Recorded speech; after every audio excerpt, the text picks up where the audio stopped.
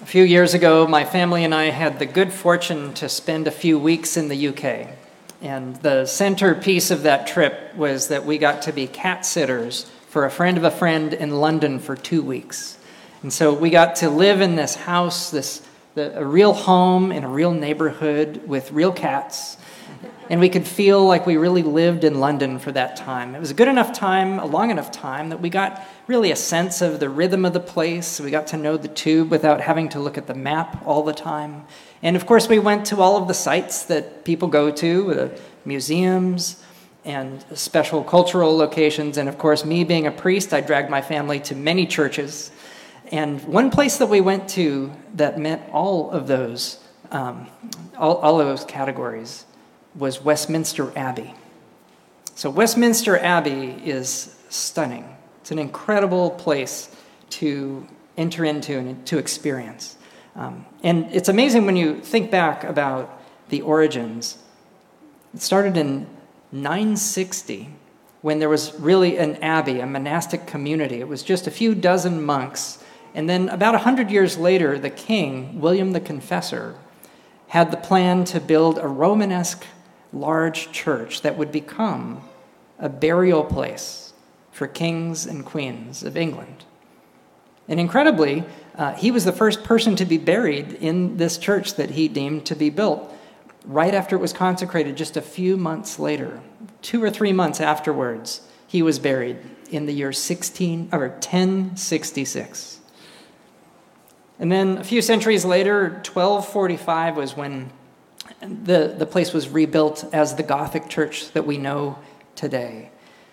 And over the centuries, it has been the place of the burial of countless kings and queens and relatives of them, and also places for royal weddings and for coronations. And I was struck when we were wandering around and experiencing that place, and we could hear the choir as they were rehearsing for evensong that day. And the sound of their voices was traveling up into the top part of that magnificent space. And the beauty was just glimmering everywhere. And the juxtaposition of that with the effigies, the cold stone statues lying in rest of these kings and queens who had been dead for centuries. And it became so obvious to me. Even with these kings and queens and all of the power that they possessed during their lifetimes, the saying is true, you can't take it with you. All the kings and queens, some of them more illustrious than others, all of them equally deceased. And we hear today in the book of Daniel this morning a description of the king who is to come. And we hear these words, his dominion is an everlasting dominion that shall not pass away, and his kingship is one that shall never be destroyed. It's shockingly different from any kind of kingship that we've ever seen or known on the earth. Daniel is pointing to the king to come, to Jesus. And then we hear about in the gospel, Pilate is face to face with this king, but he is completely confused. Now, first of all, who was Pilate? Pilate was a governor, a Roman governor. Typically, he was not in Jerusalem. He was outside of Jerusalem at a place called Caesarea Maritima. But he was brought into Jerusalem every year at Passover because so many people came from all across the countryside and filled Jerusalem. Historians describe it as being a tinderbox during that Passover time. It was beyond max capacity in the city. And if something were to go wrong, it could go very, very bad. And so he was there as a Roman governor to keep the lid on things, to keep Roman rule, to keep order. And this strange thing happens when they give him this person. The Jewish religious authorities give Jesus to him, asking him to take his life on their behalf. And so we hear the dialogue, this intriguing dialogue, where Pilate is asking Jesus questions. And you can read it as Pilate is this strange outsider to the story, and he's curious, and he wants to know about Jesus. And some even have thought he's sort of sympathetic. He washes his hands in a different version of this. But you can also read it in a different way. This year, it opened up to me, and I realized that that's not what's happening. We know historians outside of the Bible have written about Pilate. The historical figure was known for his cruelty and for how unfair he was and ruthless he was. And so when he's asking these questions, he's asking Jesus about his kingdom. These are practical questions. He's about to kill this person that is called a king. So he's saying, well, where is your realm? What sort of people might be there? What kind of weapons do they possess? Are they going to be coming for me after I kill you, who are called a king?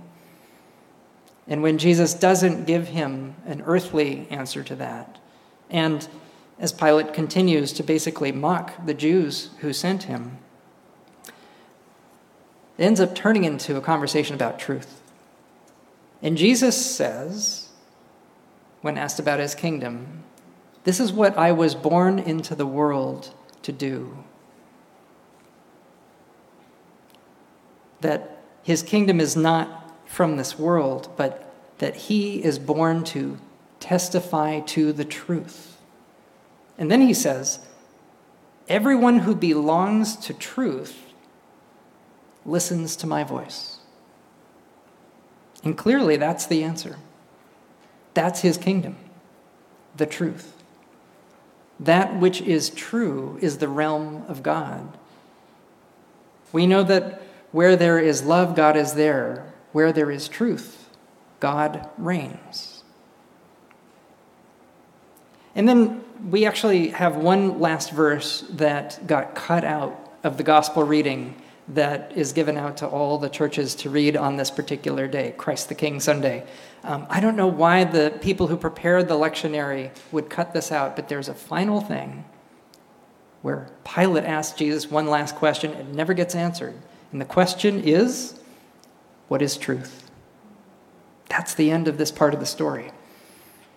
And you can wonder, what does Pilate mean to ask that question? He could mean it in various ways. He might be saying, define for me what you mean when you say truth. I don't think that's what he means. I think what he is saying is, I don't know what truth means, and I have no use for it. I am a Roman governor, and therefore I am only interested in duty.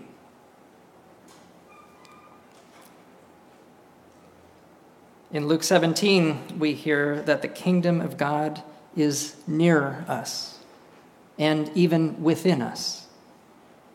It says, near is the truth.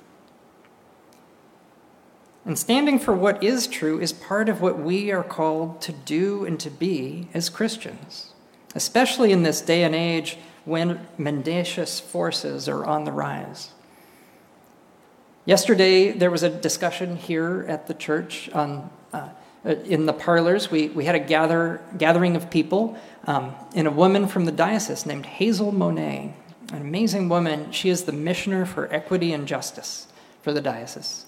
And most of the people who gathered were people that have been involved in our Sacred Ground efforts, where people have learned a lot about the truth of relations of race in this country.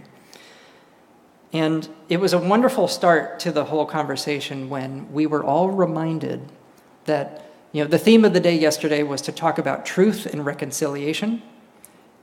And people are interested in reconciliation. Reconciliation feels good, there's harmony, but you cannot start there. You can't get to reconciliation unless first you open yourself up to the truth. Truth is the first step. And the truth may be difficult, it may be very uncomfortable, but ultimately the truth is the truth. And it is liberating to be grounded in it. Jesus says in this same gospel, John chapter 8, he says, and you will know the truth, and the truth will set you free. William Sloane Coffin loved to say that the world is too dangerous for anything but the truth, and too small for anything but love. Well, our trip in the UK was bookended by a visit to another abbey. A very different abbey, one that was not in a big city. In fact, it was one that was in the middle of nowhere. And some of you may be guessing, if you're familiar, it's a holy place, a place that people make great effort to visit. It's a place called Iona, Abbey of Iona, which is on a tiny island called Iona, with almost no people and just a few buildings. And the tiny island of Iona is off of a small island called Mull, which is off the coast of Scotland.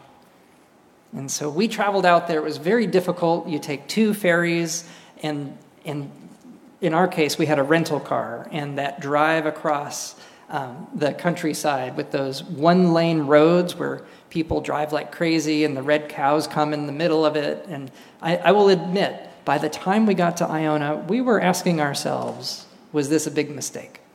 You know, it's a famous pilgrimage site. It's a place where people experience the holy. Well, we set foot off of that last ferry and walked on the soil of that island and walked over to the abbey, past some of the ruins of previous buildings of earlier versions of the abbey. And we got there, we experienced something. It did not disappoint.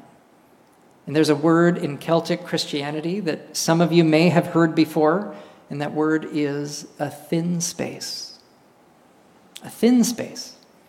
It means that God is so near, it feels so near. That realm between, or the realm of God and the realm of us, that the barrier between it becomes so thin, so transparent, that you're blessed. And what I believe is that actually God is no nearer to you if you're standing on the soil of Iona than any other place or time in your life. It's just those thin spaces are blessings to us to know the possibility of that nearness and the reality of it. Because the kingdom is near. It is as near as the truth. And the truth will set us free. Amen.